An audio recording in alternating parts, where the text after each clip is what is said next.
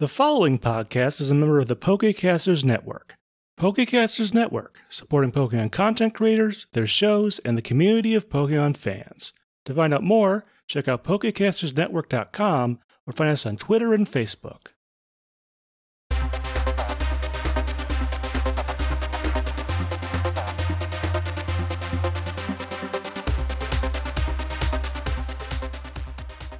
Hey everyone, and welcome to episode 71 of the Pokemon Snapshot.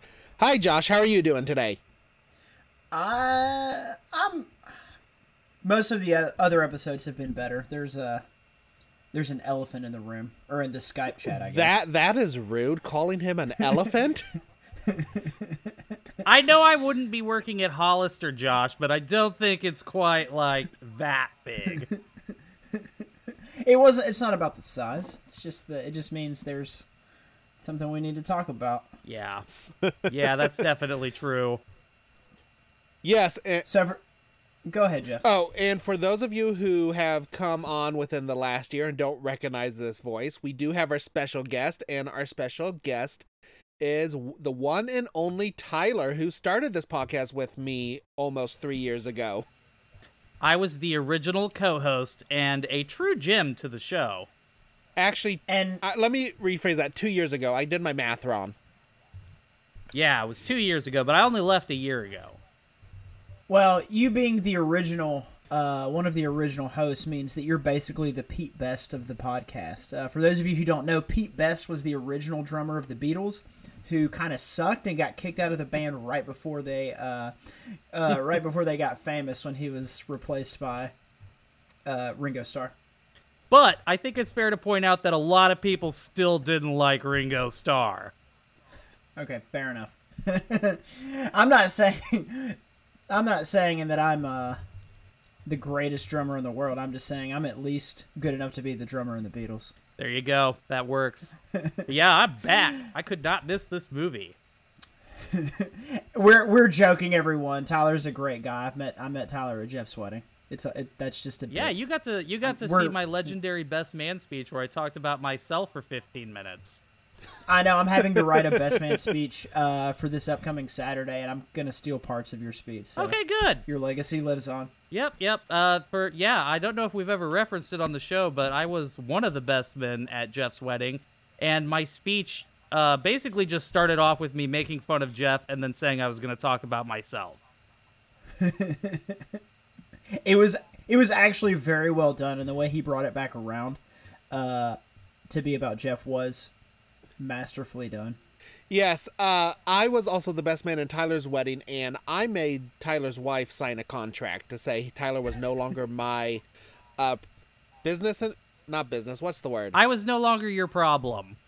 No longer my problem, that's the word.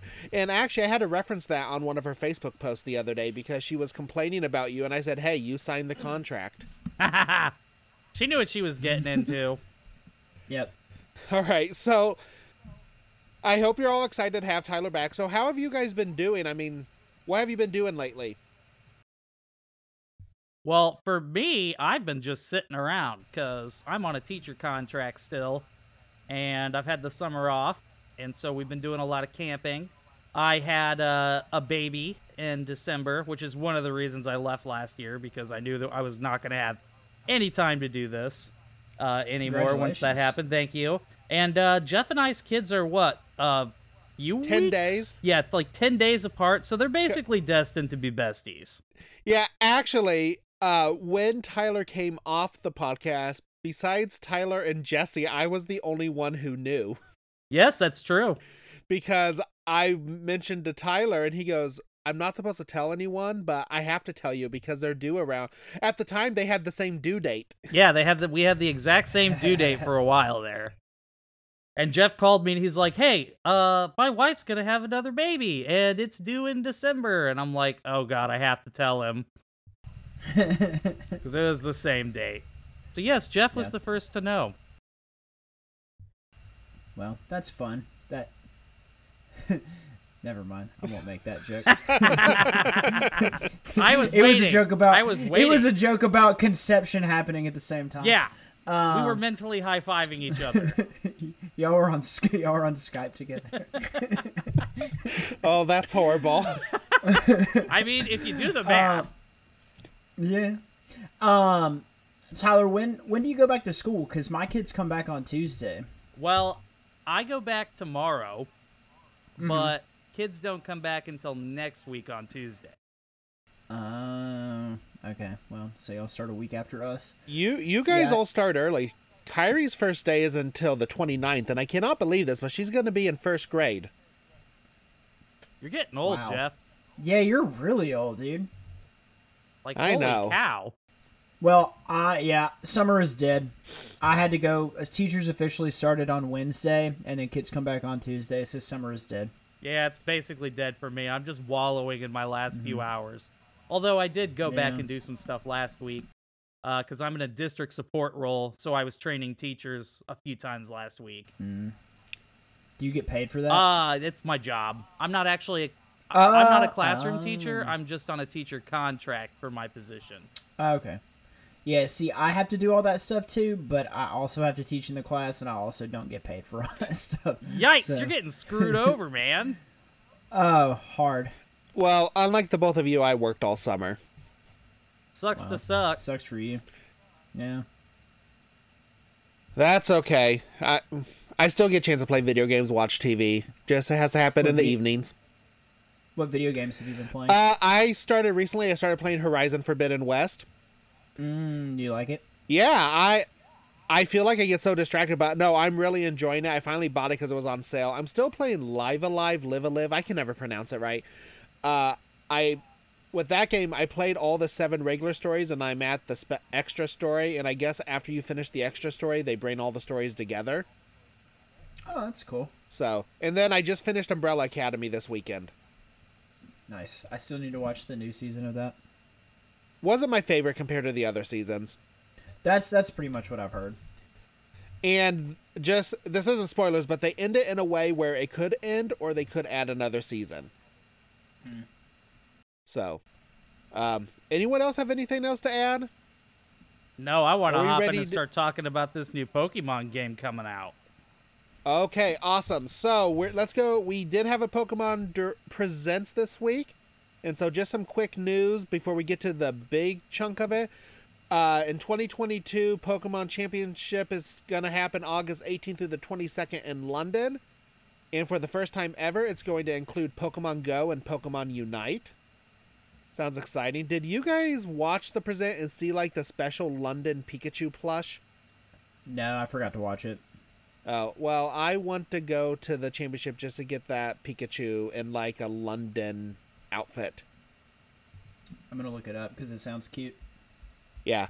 And also, I'm not going to go through everything. Stuff was added to Pokemon Go. I think the Ultra Beast will be happening. Pokemon Cafe Remix, you can find Mewtwo. Pokemon Unite, a Buzzwole is going to be a new character, and I think they announced Tyranitar, and 3 other characters are coming at some time. And then Pokemon Masters EX, I'm going to be honest, I blanked out because I don't really care for that game, and I don't care what they add. Jeez, Jeff. That is... That's a strong condemnation from an official, well, not an official Pokemon podcast, but from a pretty big Pokemon podcast. I don't know. I could not get into Pokemon Masters EX. I know there's people that like it. I'm just don't like gotcha games. Fair I don't enough. like it either. Yeah, I never played it. Is this Pikachu plush the one in the bowler hat? Yeah, I think so. He looks like Cornelius Fudge. That's the Prime Minister from, or the Minister of Magic from Harry Potter, for those of you who are unaware. All right, so let's get into some Pokemon Scarlet and Violet news. They announced the name of the new region. It's going to be called the Paldea region. They are going to have 3 different stories. One will include your typical Battle of the 8 Gems, and what they have announced is you don't have to battle in any specific order. But what they haven't really opened up on is if the gems are going to scale to the level of your team. I would assume they would. Yeah, but it's the Pokemon Company. They do things that surprise people. That's a nice way of putting it. Yeah. It's always like 2 steps forward, 1 step back with them. Yeah. So, but it makes no sense if you're going to include battling the gyms in any order. Like, if it doesn't scale, then no, you still kind of have to do it in the correct order. Yeah. Let's just hope that it scales, because, yeah, that's going to be a pretty big issue if it doesn't. Yeah. And they haven't announced the other 2 stories, so excited to see what's about. I mean, this is going to be a day 1 purchase for me. What about you, Tyler? Oh, I'm going to pre-order it as soon as I can. Oh, yeah. I think you can, but I usually pre-order them the week before. If you do pre-order, you get a special Pikachu that can fly. Ooh. Yeah, that's the main reason I'm doing it. It's like, Yeah. who are we kidding? I'm going to buy it. So, Yeah. might as well get that mean, Pikachu. Yeah, this I might... pre-order... Oh, I was just going to say, I pre-order all the Pokemon games, so I'm excited. Yeah, this might be the first one I get and actually play through in like a long time. I guess since Let's Go Eevee, which I got like 2 years after it came out. But I got Shield or Sword or one of those, and then I played it for 30 minutes and haven't picked it back up. Oh! I mean, it's not really that great of an entry.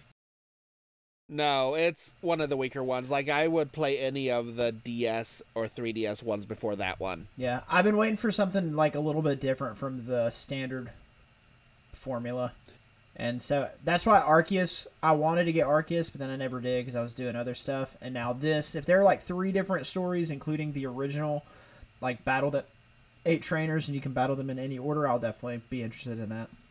Yeah, the only thing that, I mean, of course it's Pokemon. I'm going to get a day 1. It's just there's so much coming out I can't talk. Fall that. Fall. Yeah, that season. Fall and whatever that is coming out. I mean, we also have the God of War Ragnarok coming out, the Hogwarts Legacies coming out. So, Yep. a ton coming out. But going on with Pokemon, they announced the new type of battle, and it's called terastallizing.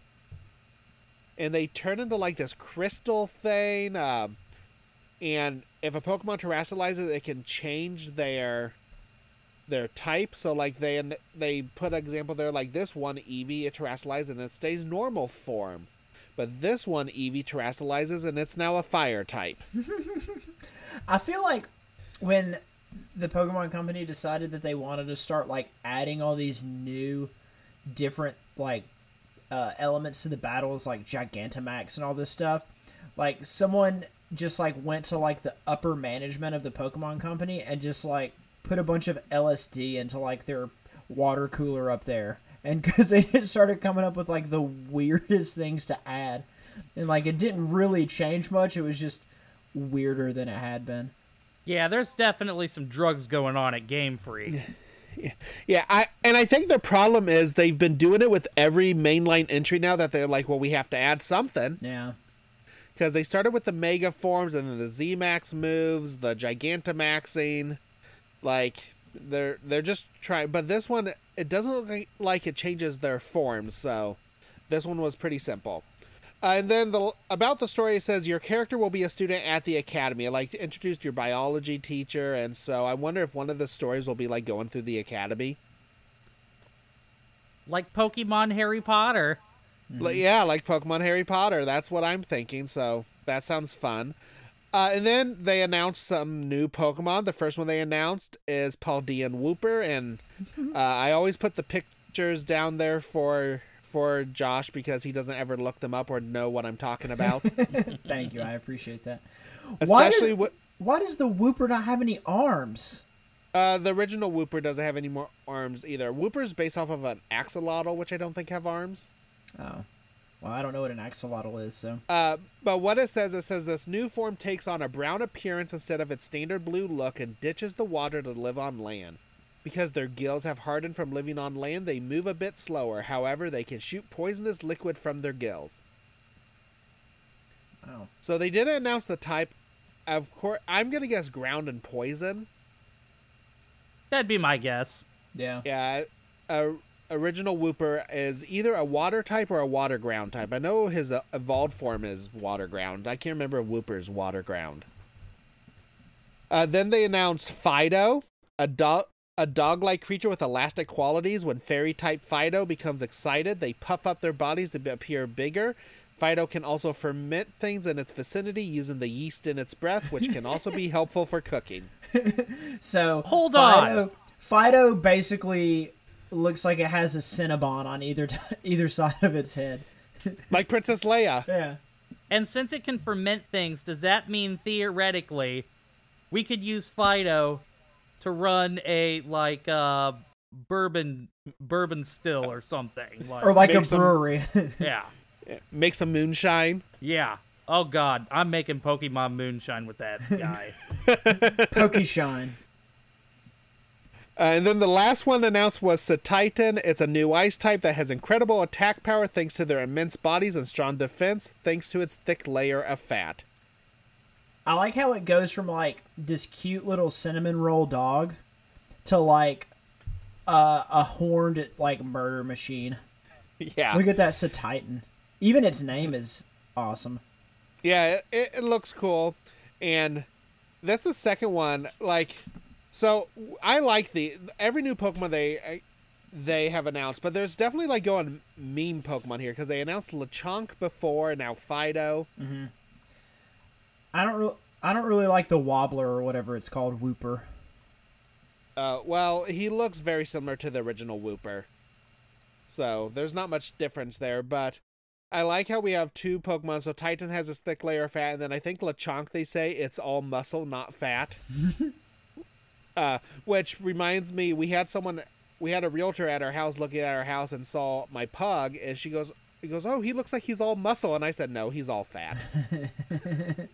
I was just going to say that that description is what I'm going to use for myself, Jeff. Mm-hmm. Yeah, I think that's what Josh and I said. Yep, we're all muscle. It's the old Eric Cartman defense. I'm not fat, I'm just big boned. Yeah. All right, and that is our Pokemon news. So I cannot wait. I don't know if they're going to announce any more news before the game comes out, but I'm here for it. A new Pokemon generation. I'm excited. I'm just excited for the new visuals.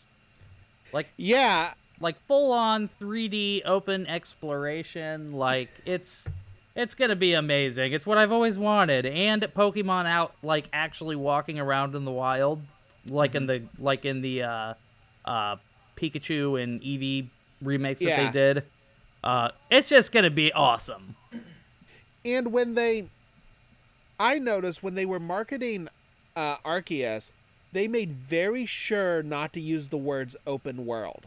Yes. People just assumed it was open world. But they are using the words open world with this game. Interesting. So Arceus is more like, I think people relate it to Monster Hunter, where you just go to an area, you fight in that area, then you go back to your hub world. All right, so let's go on. So let's go to our question of the week. And last time we asked the question, what is your favorite vacation you have been on? We have a couple answers here. From our Discord by Manhunter. He said, I think my favorite vacation was when I was 15 or 16 and we went on vacation with my aunt and uncle and younger brothers to San Diego. And we went to the San Diego Zoo and the safari park. We couldn't find a herd of toros. And SeaWorld and Legoland. And now I live in San Diego County and I alternate season passes with those 4 big attractions down here. Plus I live 15 minutes from the beach. That sounds awesome. Yeah, that must be nice. Until you look at the cost of living in California. Yeah, true. Yeah, the cost of living in Alabama is like way, way, way, way lower than California, but then you have to deal with humidity and just general Alabama-ness all the time, so... I'm in Nebraska, so I feel like I'm kind of like the more northern variant of Alabama. He lives 15 minutes from the beach. You live 15 years from the beach. Yeah, we are the most landlocked state in the country. Yeah. In fact, I think I read a story one time that it's the most landlocked area anywhere in the world. Like, there's not a place that is as landlocked as Nebraska. I could be wrong on that fact, but we're definitely the most landlocked in America. I will definitely say, out of all the states I've driven across, Nebraska is my least favorite. Well, the thing you gotta remember worse than about Kansas? Yeah. Wow. Kansas, at least with Kansas, you're going through these small towns and everything because there's no interstate going across it. I drove across is it 90 or 80 that goes across I-80. Nebraska? I-80, and it's just nothing except, like, nothing. Well, the big thing to remember about is Nebraska gets a bad rap because most people's experience with the state is driving I-80 from one end to the other, and it's just awful. But the reason they built the interstate there is because it's our flattest, most boring part, and it was easy to construct. If you get off the interstate, we've got, like, the Sand Hills, which is a cool area. We have the most waterways of any state in the country, so we have a lot of really good kayaking and whatnot. So if you're into outdoor stuff, there's a lot to do in Nebraska off of the interstate. But, yeah, that drive is pretty brutal. And if I also remember... Fun fact about Nebraska, that Nebraska has a small bit of land that's actually part of Iowa. Yes, it's called Carter Lake. But it's in Nebraska because a flood or something changed the course of the river. Yes, there was a flood in the 19th century that changed the course of the Missouri River, and so it ended up wrapping around this chunk of Iowa, and they've just decided to keep it in Iowa. We're like, we don't want anything to do with Carter Lake. Y'all can keep it. Keep those cow people stuff where it belongs. Heck yeah. Forget you, Carter Lake. All right, continuing on with our question. Metal Droid on our Twitter answer, he says, I have two that are very close to being tied, but I'm going to have to say Marco Island being in a hotel on a beach, it was very nice. Nice. I have no idea where Marco Island is, but everyone's favorite vacation is being on a beach. Mine is the Minneapolis trip where you almost died. That was really entertaining for me. Yes, I think we've told this story on the show, so we won't talk about it. But yeah, I did. Tyler came up when I was working in Minnesota to visit me for a long weekend, and we almost died. But we did also go see Harry Potter Deathly Hallows Part 2 in theaters after almost dying. Yeah, that's true. The worst one. Yeah. It was a bad day for Jeff.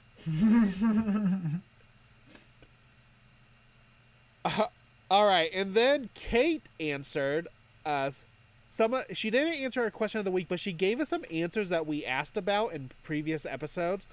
So, if you remember during the P Kahuna, we asked about, do people actually name waves? And so she gave us our answer, and she said, to answer your wave question, meteorologists and folks who study ocean currents don't track specific waves, with the exception of tsunami, but they do track storms which will generate big waves. All my friends who surf knew the time of year when each beach had the best waves. I know there's some Australian beach which has huge waves for a couple weeks each year, and that's pretty famous with surfers. Thanks, Kate. And then, Kate is a wealth of knowledge in lots of different areas. Yes, so we always relate back to her and ask her in our Discord. And she's an OG listener. I remember Kate from when I was doing the show. Mm-hmm. Yes, Kate has been here since episode 1. And then she said to answer the Charmeleon question, because in Charmeleon's description it called him plantigrade. She said plantigrade would mean that they walk upright on their feet. Which she might have known that because she used to be a vet tech. Or I think that's the phrase of what she used to be. Yeah, that's what it was. All right, but if you want to answer some questions, don't forget you can follow us on Twitter at Pokemon Snapshot, or you can send us an email at thepokemonsnapshot@gmail.com. We also have a Facebook page, so look us up there as well. Also, leave us a rating on your listening app of your choosing so other Pokemon fans just like yourself can find the podcast. And join our Discord. We are having a lot of discussions in the Discord recently. Mm-hmm. It's been fun. It's been fun, and Josh and I try to hop in whenever we can. I'm horrible at checking Discord, or I get really busy, then I've missed like a whole conversation. Discord frightens and confuses me. So that's why I haven't been in there. Old man yells at cloud. Yes. Get off my lawn! What do you mean it's in the cloud? It's not even raining. All right. After all of that, I think we are finally ready to get into the episode. That was quite the preamble. So, let's get on. This episode is all about Pokemon the first movie, Mewtwo Strikes Back, or in Japanese it was called Mewtwo's Counterattack. Or as I like to call it, Pokemon the first movie, Mewtwo Strikes Back, the musical. It is a musical. Oh God, it was so bad. Can I just say how full of themselves they are here by like just calling it the first movie? Like, yeah, well, there's definitely going to be more movies. We'll never drop in popularity. Yeah, raking in all that cash, and now what? There's 25 movies and even a live action one. There's a you mean Detective Pikachu? Yes. Okay, yeah. Which I still have not seen. Which we still have not seen. I guess we've talked about it. We plan on that being our 100th episode special, so Yes. That'll be the first time Josh sees it. Mm-hmm. All right, this movie was in theaters starting on July 18th, 1998 in Japan, and on November 12th, 1999 in the United States. All right, Josh, finally, let's get into the episode. Well, before we get into the episode, just another second. Who saw this movie in theaters? Because I did. I did. I remember it very clearly. It was right on Thanksgiving break from school, and I convinced my mom to let me go. Yeah, Go ahead, Jeff. I don't think I saw it in theaters because we didn't go to lots of movies back then, but The nearest theater was like 100 miles away, and no way your parents were driving that far. But my great-grandma, I believe, bought me the VHS when it came on VHS. That's nice. Yeah, I think I probably saw it around Thanksgiving break time as well. Tyler, my dad took me and my sister, and my dad was asleep before the the pre-movie short was over. I mean, he didn't miss much. The No, movie honestly has this sort of it's sort of pretentious in a way. Like the beginning's really good, and then it just kind of falls off. And then you got these weird musical scenes, and it's just, as a kid, I loved it, especially seeing Charizard fight Clone Charizard, because as everyone knows, I'm a huge Charizard fanboy. But yeah, as an adult watching it again yesterday, yikes. Yeah, I tend to agree. But another thing I noticed that I wanted to bring up before we got started was, I remember when we did the short a couple of weeks ago, Jeff, we were talking about how great the animation looked in the short, but the animation in the actual movie was the same as it is in the TV show. It wasn't better, and I was like, this is so disappointing to watch the crisp, really vibrant animation of the short, and then to go back to just TV, like 4:00 in the afternoon on WB Kids quality animation. It's because they used all their animation budget on the short, and they're like, oh crap, we still have another hour and a half long movie to get through. We still have to make a movie. Yeah, it was definitely afternoon level 90s anime art style again. Which is interesting because I've watched a few of the other movies, and maybe when we get to them, it won't be what I think, but I remember the other movies having so much better animation because they are the movies. Yeah, it's strange. But all right, are y'all ready to get into the movie? Heck yeah, let's do it. Let's dive in. The movie begins with the great mystery of life. The narrator explains all the strange things that have happened in the pursuit of those mysteries as Mew swims through the waters and flies through the air. Its whispers echo through the air, but it seems to be communicating with something. All right, Josh, before you continue, and we talked about this before we got on, all three of us, you both watched it from Amazon. I watched it on Pokeflix. And so, a couple years after the movie release, actually during the... not very many people know this, but there's a sequel to this movie called Mewtwo Returns. Mm-hmm. I think it was a Japanese special, because I don't think it's a full... It's an hour long. We'll get to it when it happens chronologically. But... on the DVD version they released in the international release, so United States and any place that's not Japan, they released a special 10-minute prologue that was not included as part of the original movie that kind of goes into the history of where Mewtwo came from. Mm-hmm. So I want to summarize it real quickly. It's real interesting. So it shows researchers finding Mew DNA in the jungles of Brazil, and then goes to a scientist who is trying to clone Mew. And it shows the ancient Mew cave drawing. You both went to the movie in theaters, and I had that card, so I had to have seen it in theaters. But you remember they gave a special promotional Pokemon card of the ancient Mew? Yes. I don't remember that, but so I remember having that card, so I've had to see it in theaters. I just don't remember when. Yeah, it was. So they gave out this card with the movie, and then you see Mewtwo as a baby, and he is talking with this girl who calls herself Amber 2, and she has Charmander 2, Squirtle 2, and Bulbasaur 2 with her. They become friends, but the Pokemon start fading away. Like, they're having this conversation, and then starts Charmander looks all distraught, and he's starting to fade away, and it cuts to the scientists. They're like, we're losing Charmander's heartbeat. So the clones were dying, so they start fading away. Cuts to them, they're freaking out, and then it cuts back to Mewtwo, and now it says him and Amber 2, and then Amber 2 starts fading away as well. And then it goes back to the scientist, and you find out that the scientist was trying to clone his dead daughter, but the only clone that survived the experiment was Mewtwo. Yikes. That's dark, but I like it. It is really dark, and there's even a scene where he's working down, I feel like this is a trope with movies like this. The scientist is working down in his lab, and the mom is coming and go, you need to stop. She's gone. Well, maybe he should have listened to her after we see what happens. Yeah, so that was an extra 10 minutes added to the movie, and I thought it was very interesting, and yes, very dark. I'm here for it. I like it. I'm glad you were cheap and watched it on Pokeflix instead of paying for it, like Tyler and I. Yeah, Jeff, cheapskate. It cuts to Mewtwo in a water tank with lots of cables connected to it. Mewtwo communicates through telepathy, so its mouth never moves, which is super creepy and cool. And also the voice actor for Mewtwo is phenomenal. From the very first line, you know that Mewtwo is dangerous.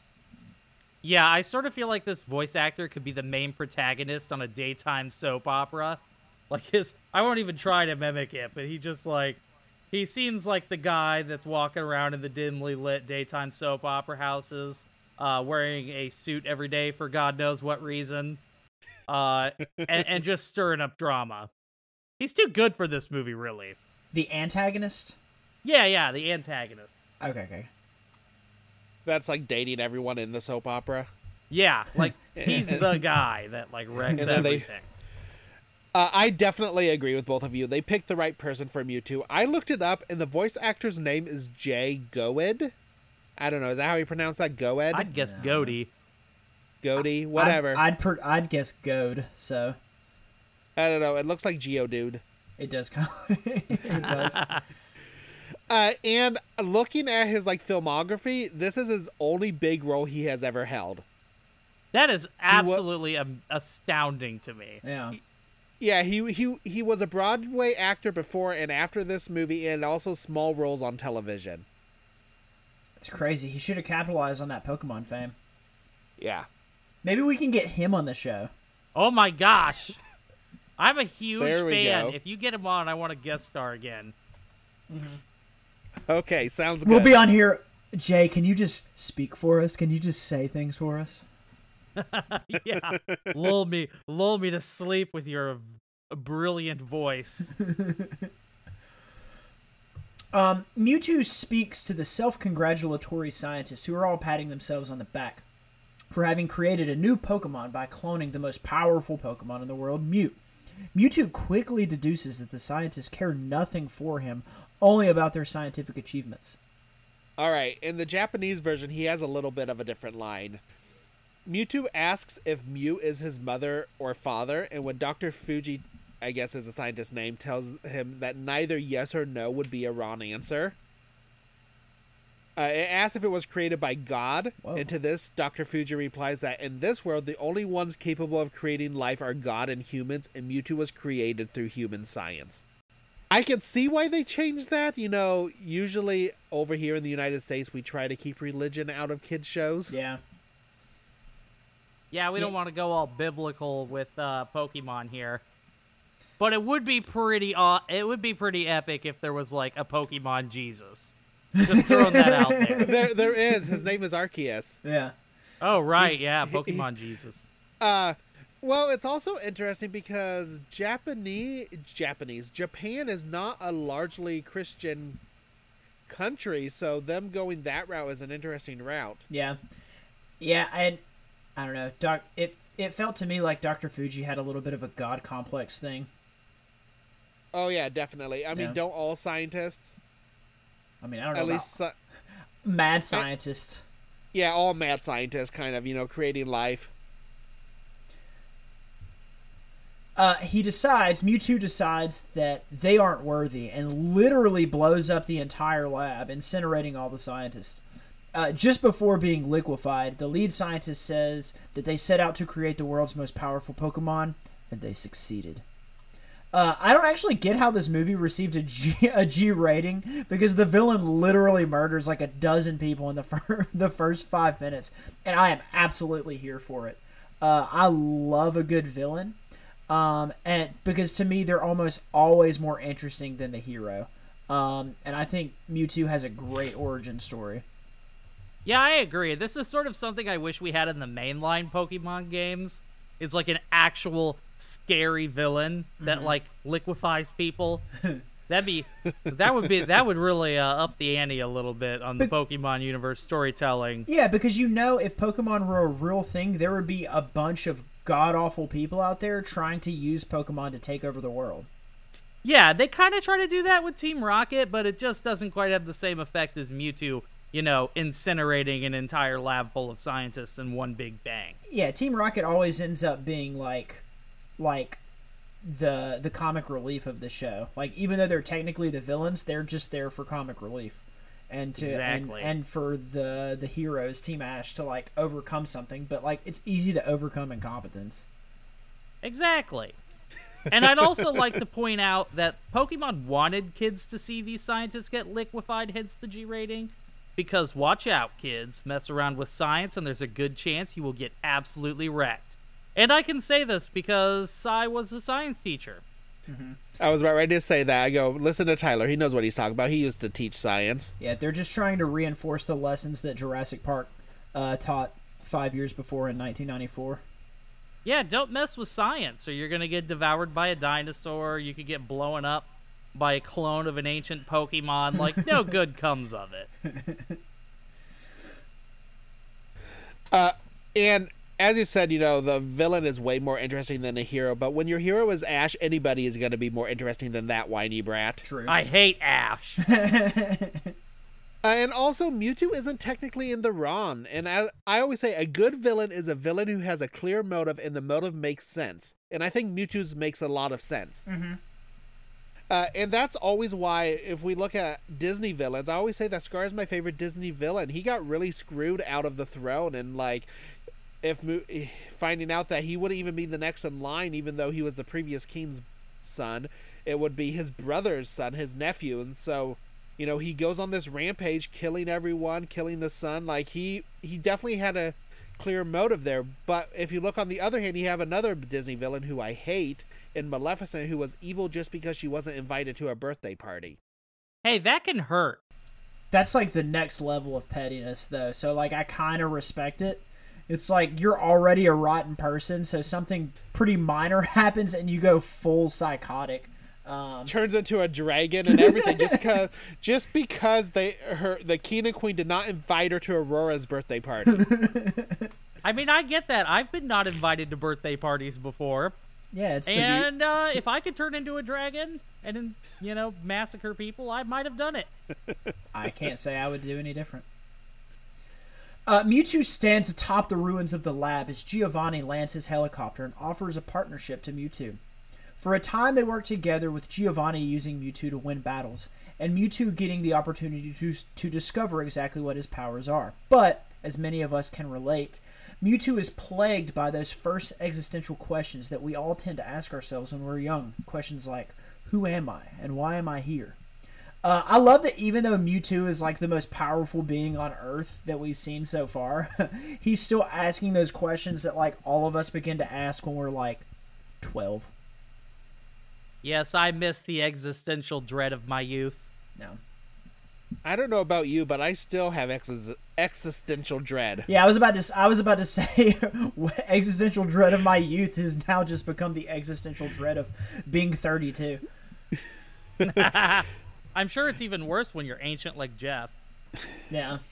Excuse me, you will be 34 in a couple months too. Yeah, but I've got a couple months. Yeah, but he doesn't have a daughter in first grade. Yeah, that's I'm true. old. Also, in the Japanese version, Giovanni tells Mewtwo, so the line was a little different. He tells him that there is something even stronger than it in this world, to which Mewtwo replies, humans? And then he receives a nod of approval from Giovanni. What makes you wonder why he went with him in the first place. Like, he already hates humans, so then Giovanni's like, yeah, humans are stronger. And then Mewtwo's like, okay. I did not pick up on that. That's actually pretty good. Well, that's because this was only in the Japanese. He doesn't say anything like that in the English version. He pretty much Giovanni asks him to join him. I think pretty much. If that line had been in the English version, I would have thought he was talking about Mew, like the original. Oh, okay. Yeah. After a while, Mewtwo grows tired of taking orders from Giovanni once he has fully realized his powers, but he still does not know his purpose. Giovanni insists that Mewtwo's purpose is to serve humans, but Mewtwo, feeling betrayed by humans, decides to stand alone against both humans and the Pokemon who he feels have failed by serving the humans. He claims the reign of Mewtwo is about to begin, and my goodness, what a great intro from this movie, for this movie. I love that they spent the first 10 minutes of it setting up Mewtwo, and I think he's a legit, great villain. But the problem is that the first 10 minutes of the movie are the best 10 minutes of the movie, and then it kind of starts to go downhill from here. Once Ash is on the scene, it's not getting any better. Yeah, this movie does start off really strong and gives us time to know who Mewtwo is and why he's doing what he's doing. Though, really, was it smart on Giovanni's part to make him feel that, and we're humans are going to control you anyway? Well, from Giovanni's perspective, Giovanni thinks because he's got all these resources and he's rich and stuff, he thinks he is the most powerful. He thinks he's more powerful than Mewtwo. So, to me, that's very in character for Giovanni. To, that arrogance and stuff. It's like that human arrogance.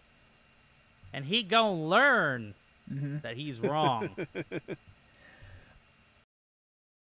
And that is when the title card of the movie comes on. And after that, we meet up with Team Ash.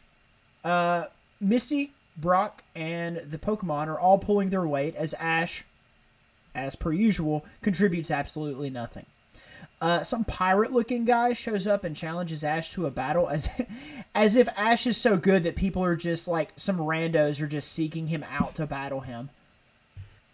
I was like, no one is looking for a 10-year-old to battle him he's made a name for himself. Yeah, this guy was a full adult, I'm looking for Ash Ketchum.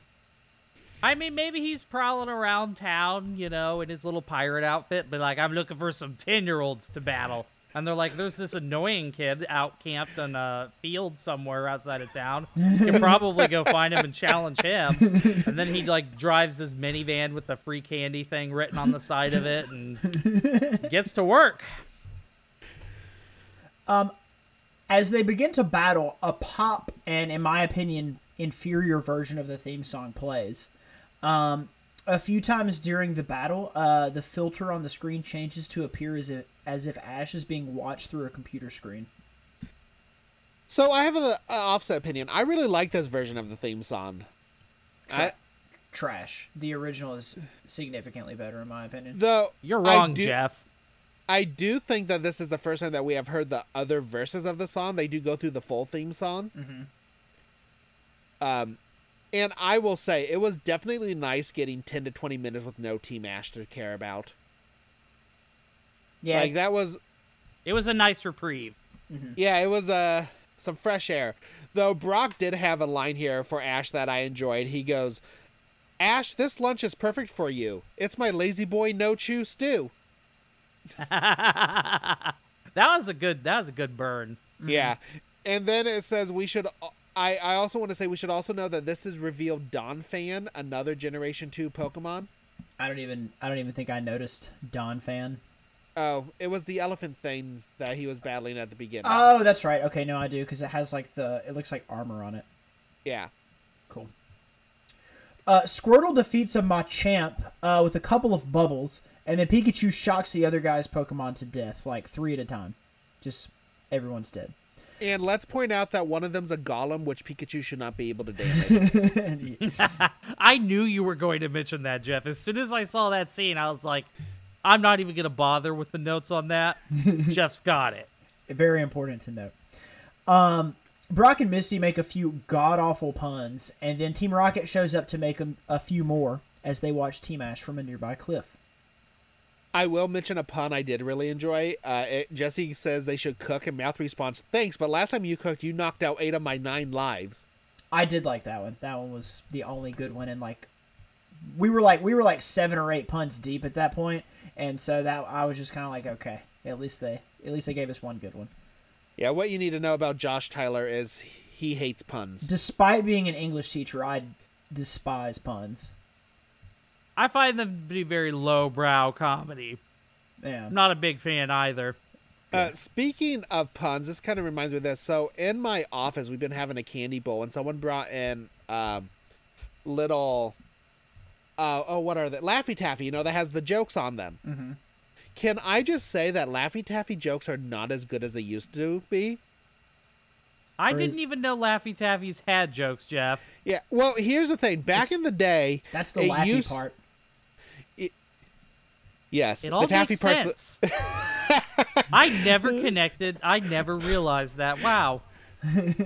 I'm walking away a bigger person today.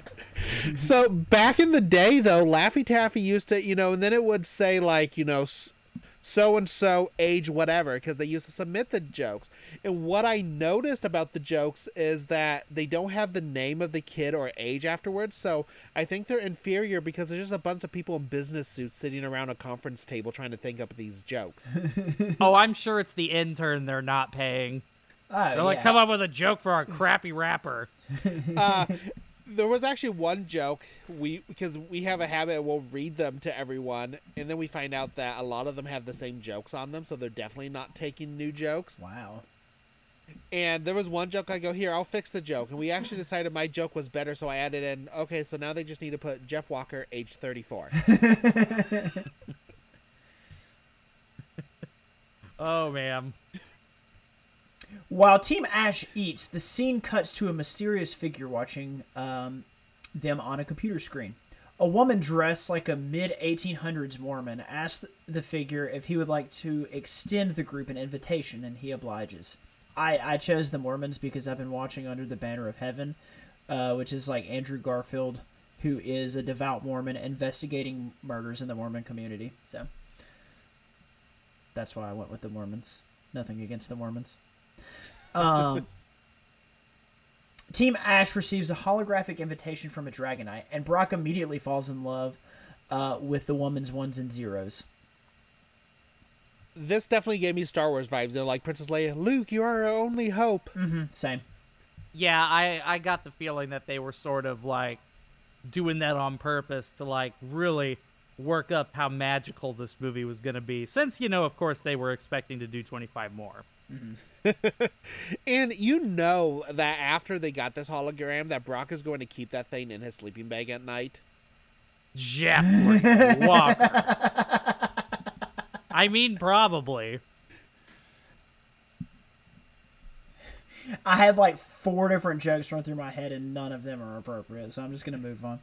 I was gonna say I couldn't even begin to touch on that. I mean, Brock began to touch on that. Brock was definitely touching on it. As the Dragonite flies away, it is stopped by Team Rocket, who grab an invitation of their own. I want to say, when you say stopped by Team Rocket, is Jesse stopped this thing with a frying pan? That's true. I looked it up. Dragonite is 463 pounds, and Jesse just held it in place. I guess she's ripped because she's always carrying Team Rocket on her back. Oh, it gotta be. Oh, Jeff. We're not gonna make it through this movie. I can already tell. No, this is definitely just not. This is gonna be like a 4-parter.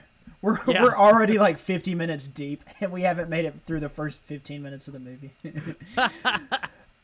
The figure's hand appears, revealing it to be Mewtwo.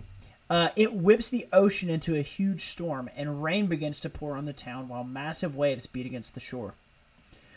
Team Ash runs through the rain and ends up at the ferry station, where dozens of other trainers wait to take the ferry to the island where the mysterious tournament will be held. So in the message, they say that all the trainers need to go to this island so that they can participate in the tournament. Officer Jenny tells the crowd that the harbor master says this could be the worst storm ever, and I love the confidence that she has while saying something so hyperbolic. The other woman with her tells the crowd about the legend of the Winds of Water, which sounds like something from Avatar, like the blue people Avatar, not the good Avatar, not the Last Airbender. An ancient storm that killed all but a few Pokemon, but the tears of the surviving Pokemon revived all the lives lost in the storm. So now Pokemon tears can apparently raise the dead. This seems like a strange detail, but remember this, kids. This is called a setup. We will come back to this later in the movie. They point out a picture on the wall of the local Pokemon Center's nurse who has been missing. I just want to point out that if Pokemon tears can bring back the dead, why didn't that scientist just, slap around a bunch of Pokemon and make them cry and bring back his dead daughter? That would have been an interesting scene, like the corpse of a kid laying there is just like walloping this Pokemon, like, cry! Bring me back my daughter who is dead before you. A few trainers, including Ash, are determined to get to the island, but Misty quickly breaks his spirit, and he gives up until Team Rocket shows up dressed as Vikings and offers them a ride in their ship, complete with the most ridiculous accent you've ever heard. Jeff, I'm going to need a quick clip of their accents. Play the one where Jesse talks about the Farfignugan. Okay. Farfignugan. We will put it right here.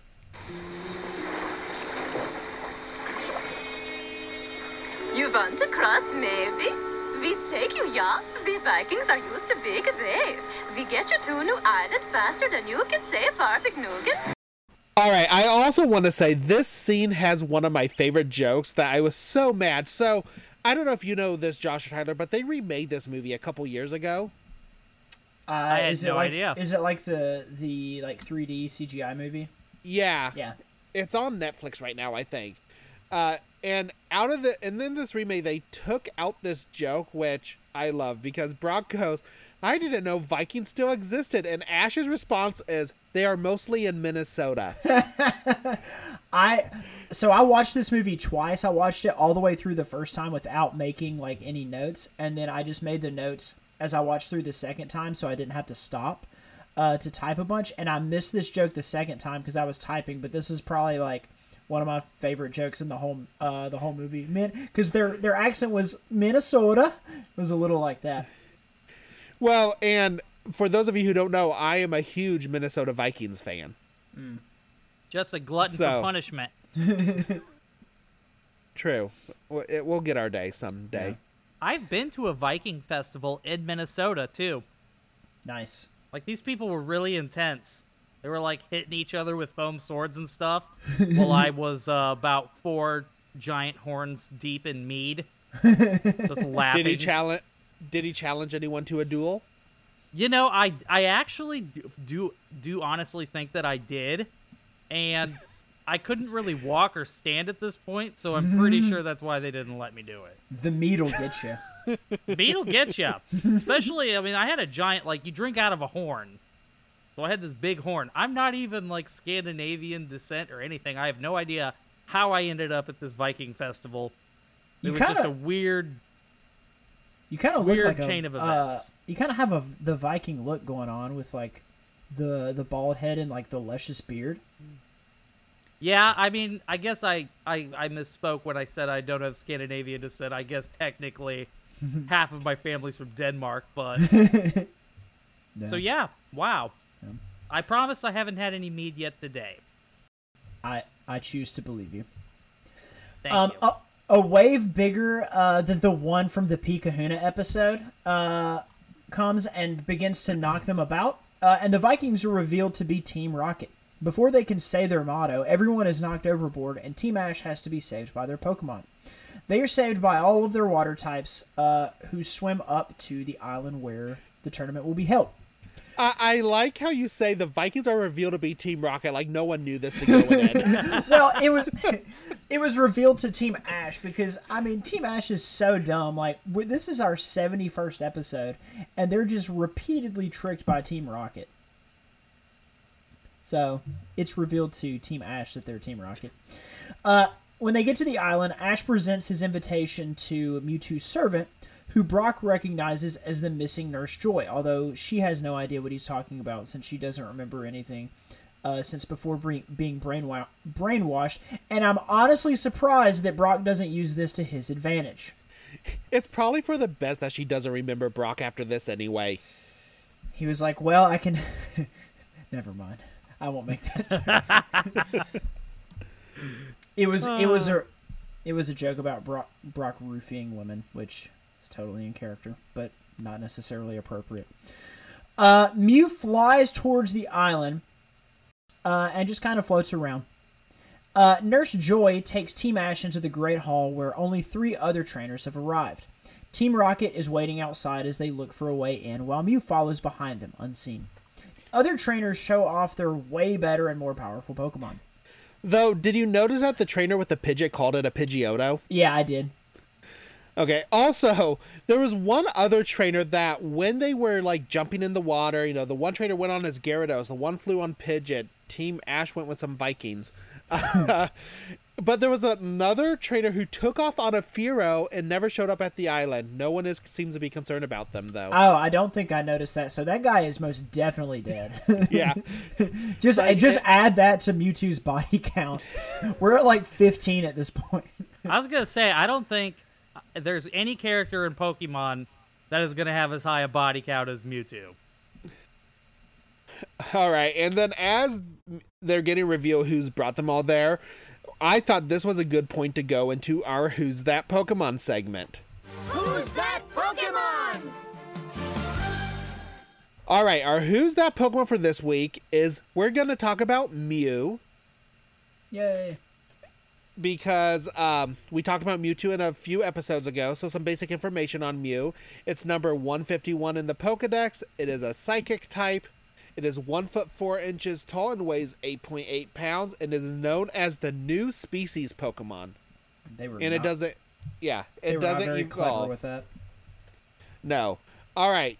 Mew's origin. His name. Mew may be a combination of mutant or mutation and new. It may also involve Mew, which means wonderful and exquisite in Japanese. Or not Mew. Myo. Myo means wonderful and exquisite in Japanese. What is Mew based off of? Its designer, Shigeki Morimoto, stated that Mew's design was based on Mewtwo. So, which is funny. So it based what the clone was off of the clone. Its design was made simpler than Mewtwo in order to take up less space on the cartridge. You mean they designed the original based on the clone? Yeah, thank you. Yeah. So it was design was made up simpler than Mewtwo in order to take up less space on the cartridge. Appearance-wise, Mew's overall physical appearance appears to be based off of domestic cats. Several of Mew's features, such as short muzzle and large hind feet, are commonly found in cats. Its morphology is also vaguely similar to a jerboa, having a large hind legs and long skinny tail. Mew's earliest design in Japan's red and green resembled a vertebrate embryo featuring a large head and small body. It is believed by scientists to be the last universal common ancestor of all other Pokemon, which along with its resemblance to an embryo may be a reference to the recapitulation theory. Mew was soon revised and became mostly mammalian with cat-like traits while still retaining several embryonic features such as having short fine hair and small forearms. I love how when they go to like create this like ancient Pokemon, like ancient mysterious Pokemon, it's basically just a flying cat. A flying cat, yeah. Yeah, it's a really uninspired design, really. It's pretty cute though. I guess there's that. Like, I would let a Mew fly around my house, and my dogs would be jumping up trying to eat it. I was gonna say my dog would definitely kill Mew. Yeah. All right, Mew's biology. Mew is a pink bipedal Pokemon with mammalian features. It has rounded, wide snout, triangular ears, and large blue eyes. It has short arms with 3-fingered paws and large hind paws with oval markings on its sole. Its tail is long and thin with an ovoid tip. Its fur is so fine and thin it can only be seen under a microscope. Mew is said to have the DNA of every single Pokemon contained within its body, allowing Mew to learn and use any attack. Wow. As demonstrated by its behavior in the first and 8th Pokemon movies, it shows signs of intelligence, curiosity, shyness, playfulness, and even selflessness. Mew is incredibly adaptable and able to travel freely in the air or underwater, as seen in Pokemon Snap in the Super Smash Bros. Series. It can create a green, yellow, or pink orb of energy around itself for protection, although only the pink orb is seen in the latter. According to the radio drama, The Birth of Mewtwo, so this was a drama only in Japan, Mew was discovered by Jesse's mother, Miyamoto, who registered its cry in a Guyana forest 20 years before the events of Generation 1. Oh, so this was not Brazil, it was Guyana. So, don't they, in one of the episodes, don't they establish that Jesse's, like, parents were never around? Yeah, probably, and that she was poor. Yes, it's because her mom was off trying to find this ancient Pokemon. In Guyana, obviously. Yeah. Well, now we know why she was so concerned about that bike early on and led to this whole mess. That's Misty who has the bike. Oh, that's right. You've ruined Man, the whole thing. I need some more mead. For those of you, well, this isn't a video. Tyler is drinking something out of a Viking's horn. He had a horn just at his disposal. It was right here by my desk.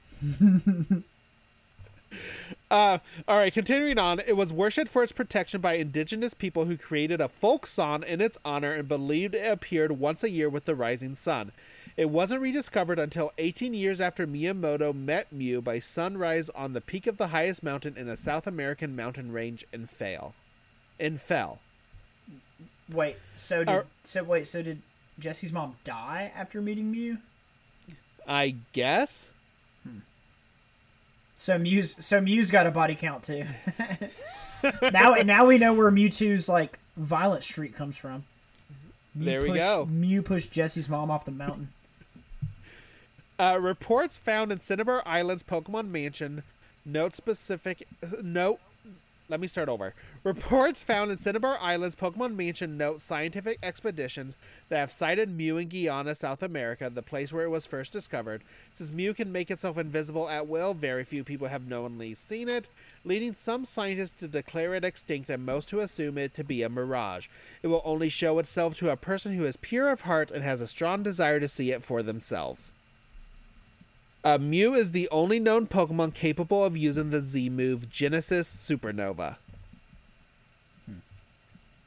Alright, some Pokedex entries on Mew. Red and Blue says, so rare that it is still said to be a mirage by many experts. Only a few people have seen it worldwide. Probably because he kills them all. Pokemon Yellow says, when viewed through a microscope, this Pokemon's short, fine, delicate hair can be seen. I just like to point out that we have this very mystical Pokemon, and whoever wrote the Pokemon Yellow Pokedex is just like, it has really good hair. I mean, I kind of want to pet Mew now. Like, we're not going to talk about how no one's hardly seen it. We're just going to talk about how soft it is. I just want to stroke Mew now. Just throwing that out there. Pokemon Stadium says, a mythical Pokemon of South America, which had been thought extinct. A growing number of people have seen it recently. Mew just got bored and started showing itself to people. Pokemon Gold says, apparently it appears only to those people who are pure of heart and have a strong desire to see it.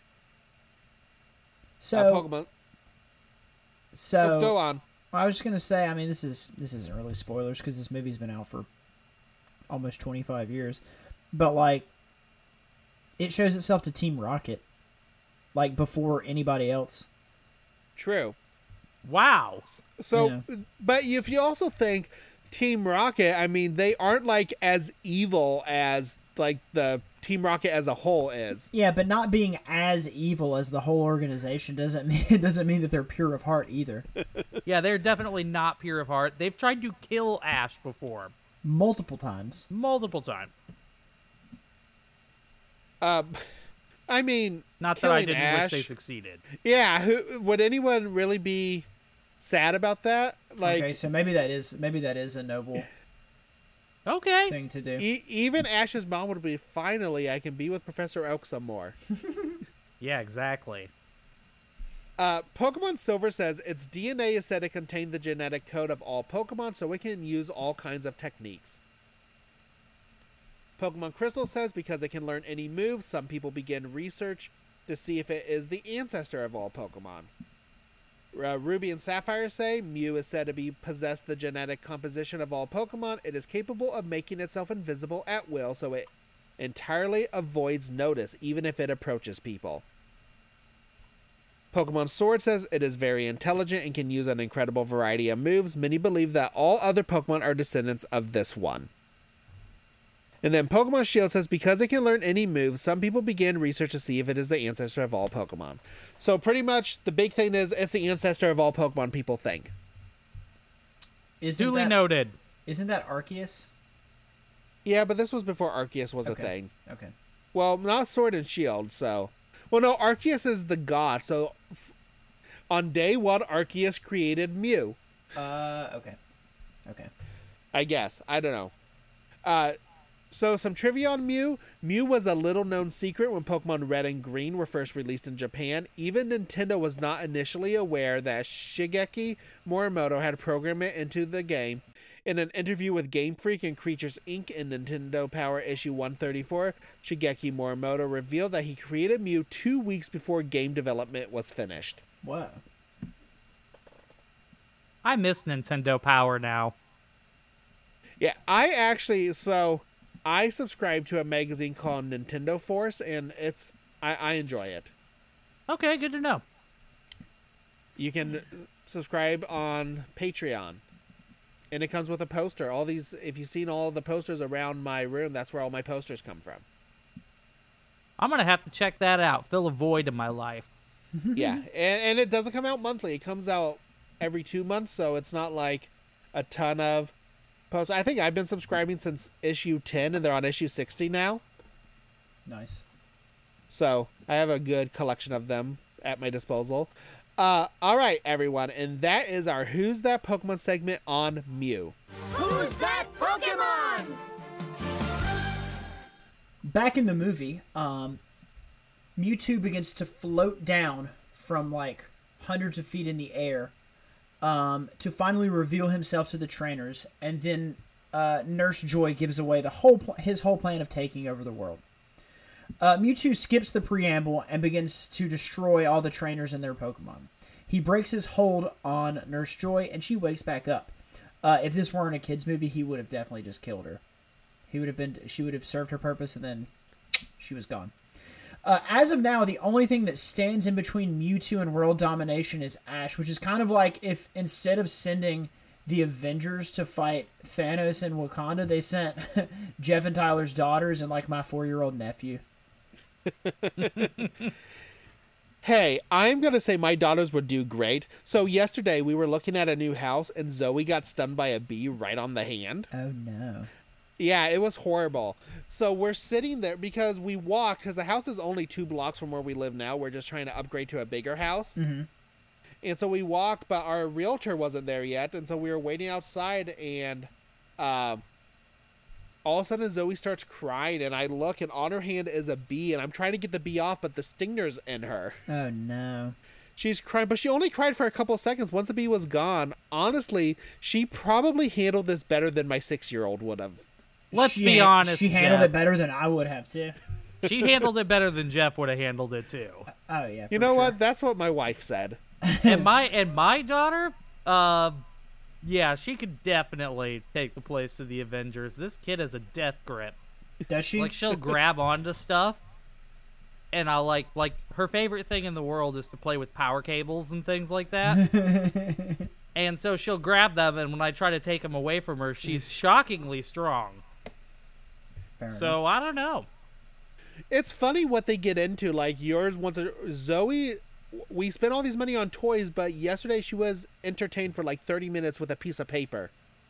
Yeah, my daughter's favorite toy last week was an empty Pringles can.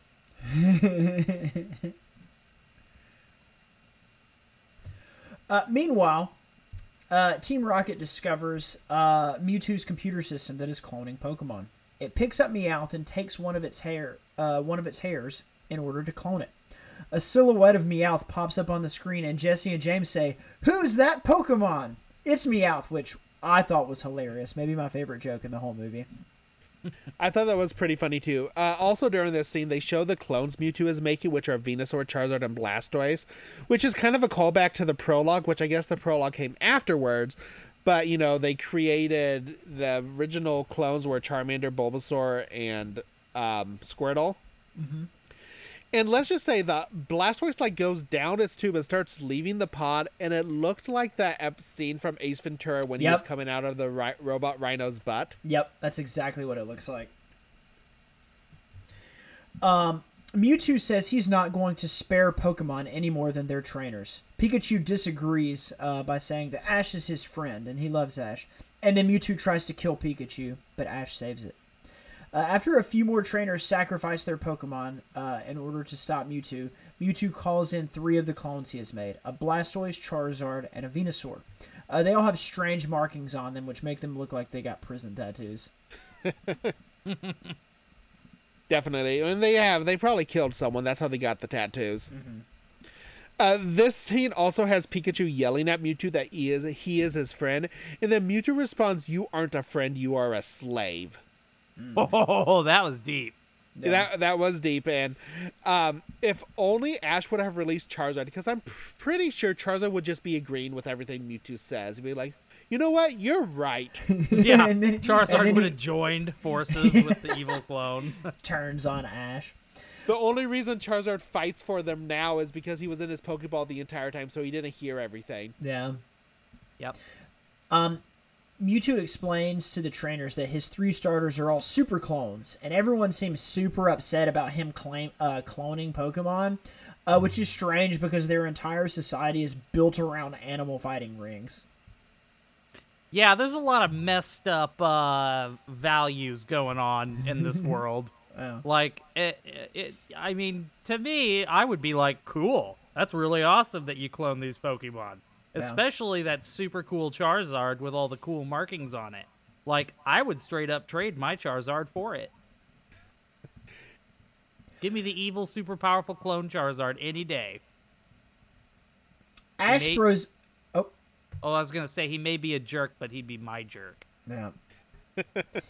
Ash throws out his Charizard, and Mewtwo burns Ash worse than any of the scientists at the beginning of the movie by pointing out that Charizard is really poorly trained. I mean, he's not wrong. No, he's not. Absolutely incinerates Ash with that one. Everyone sends out their Pokemon to fight the identical one on Mewtwo's team. So one of the trainers has a Blastoise, one of the trainers has a Venusaur, and then Ash has his Charizard. And that just seems like an acute lack of understanding of how type weaknesses work. But whatever. Ash tells Charizard to use its speed to beat the other one, but it still gets curb stomped by Mewtwo's Charizard. To be fair, Ash's Pokemon did last the longest against its clone. True, the other ones just got absolutely just destroyed. Like one move wrecked. Yeah, my favorite was the Venusaur fight. Like the clone Venusaur just picked up the actual Venusaur and just chucked it across the stadium. Mm-hmm.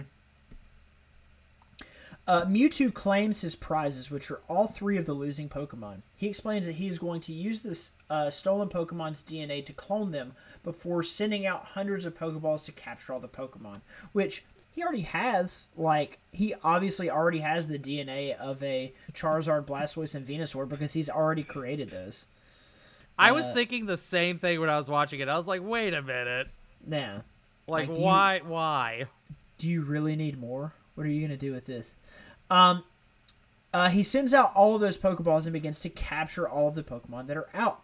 The only one that nearly escapes is Pikachu, but after a long chase, Pikachu is also captured. And the way Pikachu is captured, Pikachu begins up to run this huge spiral staircase, and Ash chases after Pikachu. Pikachu falls off and begins to fall down, so Ash dives over the edge and tries to catch Pikachu, but before it can catch Pikachu, one of the balls captures Pikachu, and then Ash just lands in a pool of water. Which is really unfortunate. And which is really in character for Ash, too. As the balls return, Ash dives into the open trapdoor where all the Pokeballs are going. I will say I did really like this scene with Pikachu fleeing all the Pokeballs and Ash running afterward. There was even a scene, and it made no sense because there was no repercussion to it. There was a point where Ash just trips and almost falls off and gets back up. Yeah, I think it was just to build the tension. And then it did get very dramatic towards the end because Pikachu's getting tired. You can hear Pikachu panting. He's shocking all the Pokeballs, and I will say I did enjoy that scene. No, it was definitely a good scene because all the Pokemon get captured. All of them are gone. Team Rocket is watching as the silhouettes of the captured Pokemon appear on the screen. So as all the Pokeballs are going through and their DNA is being taken, it'll put the silhouette of them up on the screen. They call us Scyther and Alakazam, which I thought was really funny. While all the clone Pokemon slide down the tubes into the vats of acid where they wait until Mewtwo calls for them. Yeah, this is the second time that they've called the wrong Pokemon. I'm wondering if they used a different dubbing company because it was the movies and not the show. And so, they're like, I don't know. Maybe this sounds like a Pokemon. Nah, close enough. And then Ash comes through the tube, too, and he runs right by Team Rocket. And I just love, he yells out to them, I don't have time for your dumb motto today. Ash chases Pikachu's Pokeball into the cloning machine, where he unintentionally breaks it and saves Pikachu, which is so in character for Ash, just unintentionally saving everything. The clones begin to hatch and head back towards the arena, just as all the captured Pokemon are magically released from their Pokeballs. And so, this is where I'm going to talk about my opinion of the movie. I thought the first half of the movie is really strong. They set up the villain Mewtwo is a fantastic villain. The stakes are really clear.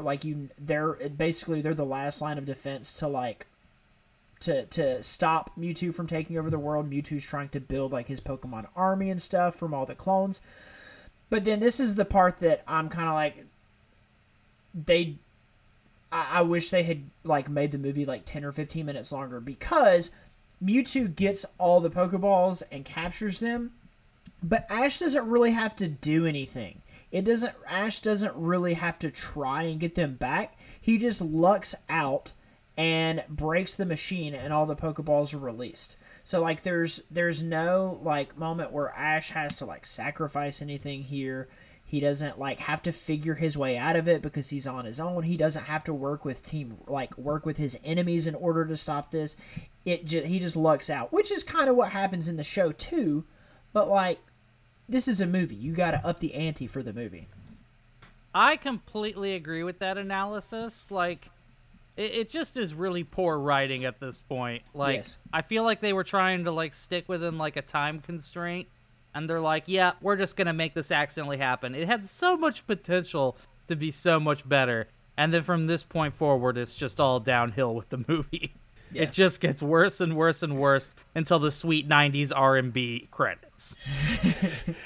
Yeah, and I agree with both of you. If you look at the runtime of the movie, I think it's 75 minutes. Yeah. An hour, 15 minutes, which by today's standard, that's a short movie. Really yes. short.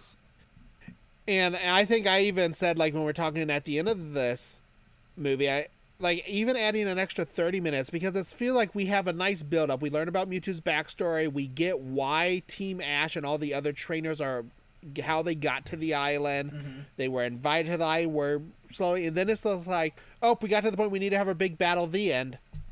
Yeah, like if they had forced Ash to work with Team Rocket to like solve this problem and save everything, that would have been perfect because Team Rocket could honestly have just been left out of this movie and it wouldn't have lost anything. Except for that awesome Viking scene. Well, true, but like they we can't get rid of the Viking scene as I Yeah. take a swig from my horn. they shoehorned Team Rocket in here and they served really no purpose to the overall story.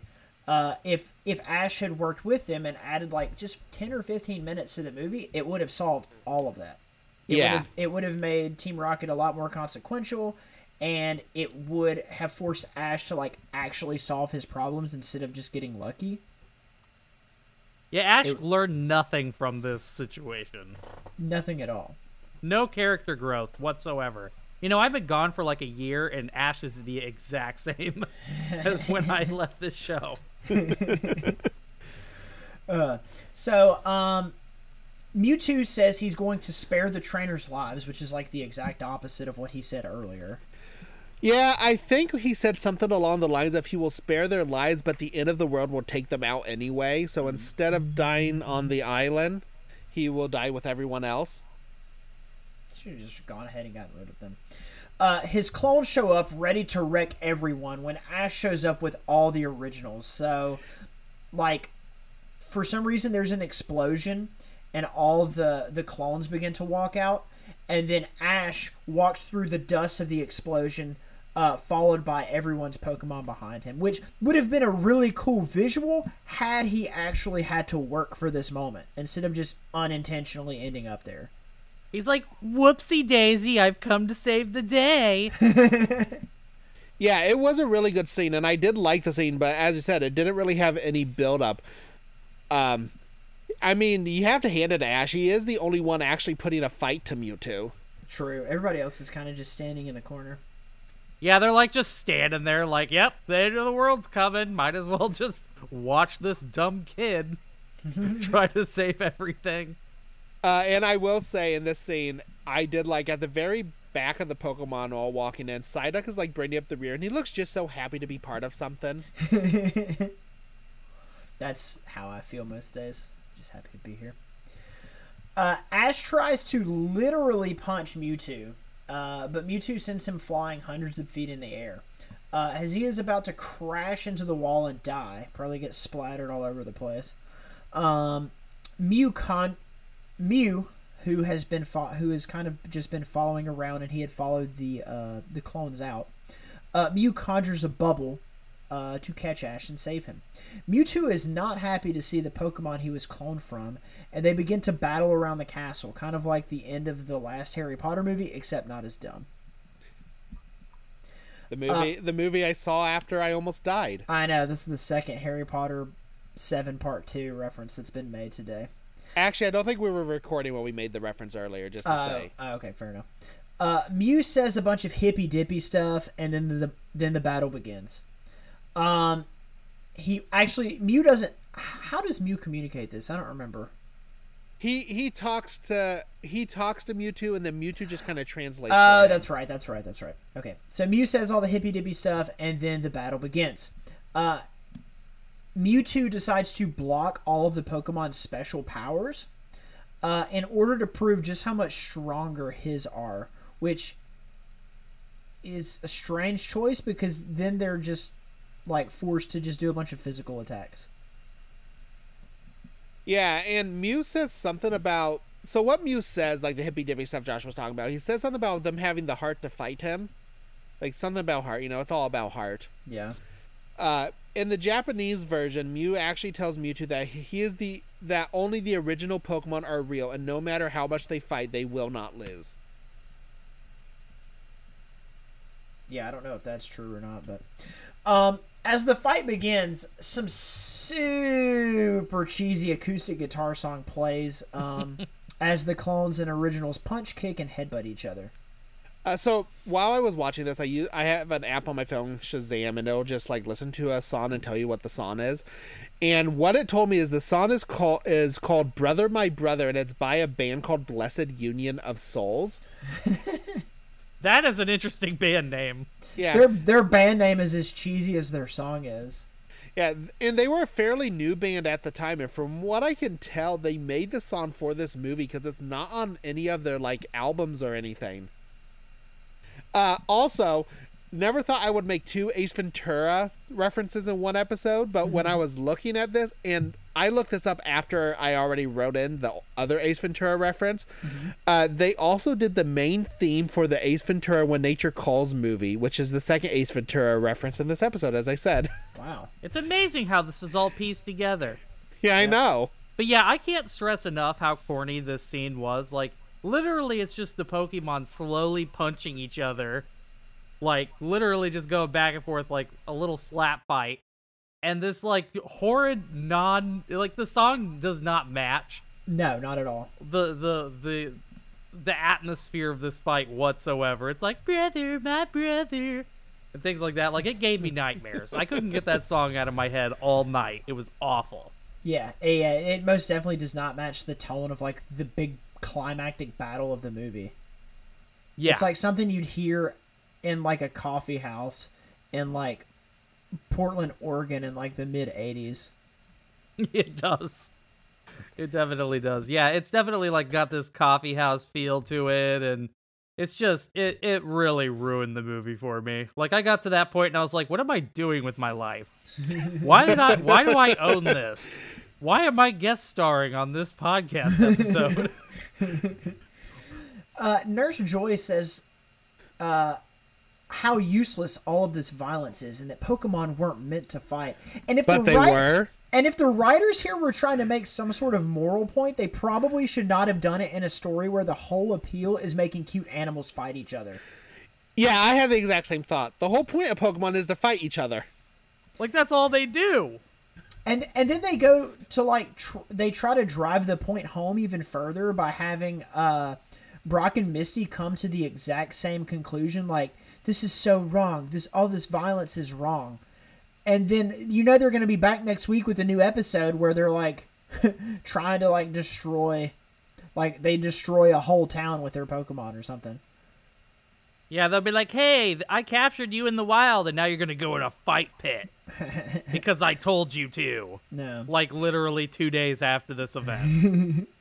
Well, we'll see why they make all this progress, they make all this growth, and then we're gonna see what happens at the end. So I'll bring that point back up shortly. Pikachu, who absolutely frizzle fried like 5 Pokemon less than an hour ago, now decides that it's Mahatma Gandhi and refuses to fight back against its clone. Mew and Mewtwo slam into the area below and begin to blast each other with an energy burst. Ash, in a brilliant lack of self-preservation, runs in between them and catches both blasts full on. His body is turned to stone, and Mewtwo can't understand why Ash would run in between them to stop the battle. I just want to say this is the second time that Ash has died during the anime. Is it? Yes, What was the first? Yeah, no, well, the first since you've been on it. So when he went to get Haunter, a chandelier fell on him and Pikachu, and Haunter ripped the souls out of Ash and Pikachu. Oh, Yeah, wow. it was real weird. Ghost Ash was, like, palling around with Gengar and stuff. Like, it was bizarre. Ghost Ash, and he messes with Misty and Brock, and he, like, runs down and picks up Misty. I did not see. I did not see that episode. Yeah. That was one of my last ones, wasn't it, Jeff? A little bit. I think you were on for a few more, but yeah, it was towards the end of Tyler's run. Nice. Pikachu tries to defib Ash over and over, but to no avail. I actually did like this scene. It's like seeing Pikachu's pain where he keeps trying to shock Ash back to life, but it's not doing anything. And as Pikachu's doing this, the arena full of originals and clones watches. And here comes the payoff. We talked about the setup earlier. Here's the payoff. All the Pokemon, originals and clones, begin to cry, and their shimmering tears float to Ash and cause him to be revived. Watching this as an adult is so much different because if you've never seen the movie, even if you've never seen the movie as an adult and you watch it as an adult, you know they're not going to kill off the main character. But there had to be some distraught 8-year-olds in 1999 just in shambles watching this scene, thinking that Ash was dead. Oh yeah, this was definitely a very emotional scene, and it's one of those scenes like as a kid, or, I mean, it's a scene that just plays a part of my memory, so I remember it. Though I want to so there's a new movie that came out. I mean, it's been like 4 or 5 years at this point, but it was called Pokemon I Choose You, and it pretty much went through the story of Ash's first few like the first few episodes in a movie, but they rewrote it. They did better animation and all that. New characters. It doesn't involve Misty and Brock and all that stuff. And they tried to recreate the emotional part of the scene, but they completely ruined it. So I don't even remember what happens. I saw it in theaters. And Ash dies, or is close to dying, and he's looking at Pikachu, and then it looks at Pikachu, and in full English, Pikachu goes, "But I always loved you." What? It is. Yeah. I think this movie's on Netflix right now. Like, look it up. If you don't watch the whole movie, that's fine, and maybe we'll review this movie eventually, Josh. But just get to that scene. It is the most random thing. I was sitting in theater, and now, I was actually at the time I worked with kids, and so I took one of my clients there, and that's. And, like, I'm sitting in the theater, and I'm just like, did that just happen?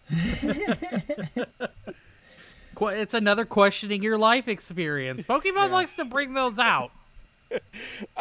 Also, there was an interview with one of the writers of the show that said, because during this scene, Misty goes, "Please, no," and they're like, "Pikachu," and like, it's supposed to be very emotional. One of the suggested lines that she was going to say was, "My bike." That would have been amazing.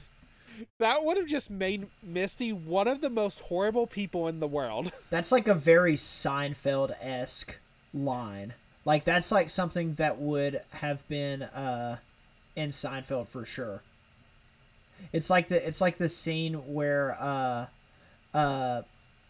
George is engaged to Susan, but Susan has like she's doing their wedding invitations, and there's some sort of adhesive on the envelopes, and she has a really bad allergic reaction to it, and dies. But instead of like being distraught, George is relieved. It's like that dark, the opposite of what you think. And here Misty is only concerned about her bike. I would have thought that was hilarious. And honestly, I kind of see where she's coming from. Like, if this really was Ash's end, would it have been that bad? It could have solved a lot of her problems right then and there. She wouldn't have got her bike back, but she'd have been free to go on with her life and not have to deal with him anymore. Mewtwo suddenly turns lame and decides not to attack anymore since Ash sacrificed himself.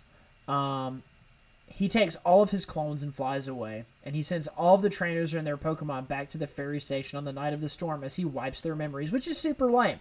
So all of the growth about, like, violence is bad basically just sets them back to where they were at the beginning, where they are fighting, sending their animals to die in battle. Yeah, they didn't learn anything. Yeah, nothing at all. Team Ash has no idea how they got there, but they decide not to worry about it, instead worrying about getting food. The storm clears and Team Ash runs outside, where Ash briefly sees Mew flying through the air, so I guess Ash is pure of heart. But Brock and Misty dismiss him, so I guess they are not pure of heart. And things go back to normal. As the sun rises, Team Rocket lays on the island alone, happy to have a happy ending for once, and the movie ends. And I just want to say that they're laying on the same island, and like the whole castle and everything's gone. Yeah. Yep. So I guess Mewtwo just built that castle himself, with his psychic powers. And that's about the end. There is an after credit scene that we'll talk about in a second. But before we get to the credits, or do you want to talk about the credits for a second, Tyler? Yeah, the credits. It was the best part of the movie, other than the first 10 minutes. Like, they had some slapping 90s R&B going on. Yeah. Like, I was feeling it. I sat there and was like, heck yeah. Like, it was just, the quality of the credits far surpassed the storytelling elements of this movie. And Well, when the song started playing, I was like, "Oh, they got great value Christina Aguilera to sing the credits music." And then tell us who sang the credits song, Jeff. The song in the credits is "We're a Miracle" by Christina Aguilera. So they got the Wow. real thing. They spent more on getting Christina Aguilera to sing the credits music than they did on the animation on the whole movie. And for you youngins out there, like Christina Aguilera, when this movie came out, was like a huge pop star. Like, Oh yeah. she was. They definitely paid a lot of money to have her do this credit scene after this shoddy movie, which just makes no sense to me at all. Yeah, I mean, this is only 2 years after Titanic. That was Celine Dion. Was that Celine Dion? That was Never Celine mind. Dion. Yeah. Jeff, But Christina come Aguilera on. was huge. This was what, 99? Yeah, this was Yeah, after she was this huge. was after Genie in a Bottle. Oh, okay. There we yeah. go. Well, at least you knew where I was going. I just had the wrong. Yeah, Pop star. I always I've made a lot of mistakes too, Jeff. That one's unforgivable. How could you forget the Queen Celine? I always preferred Christina Aguilera to Britney Spears. By the way, I did as well. no.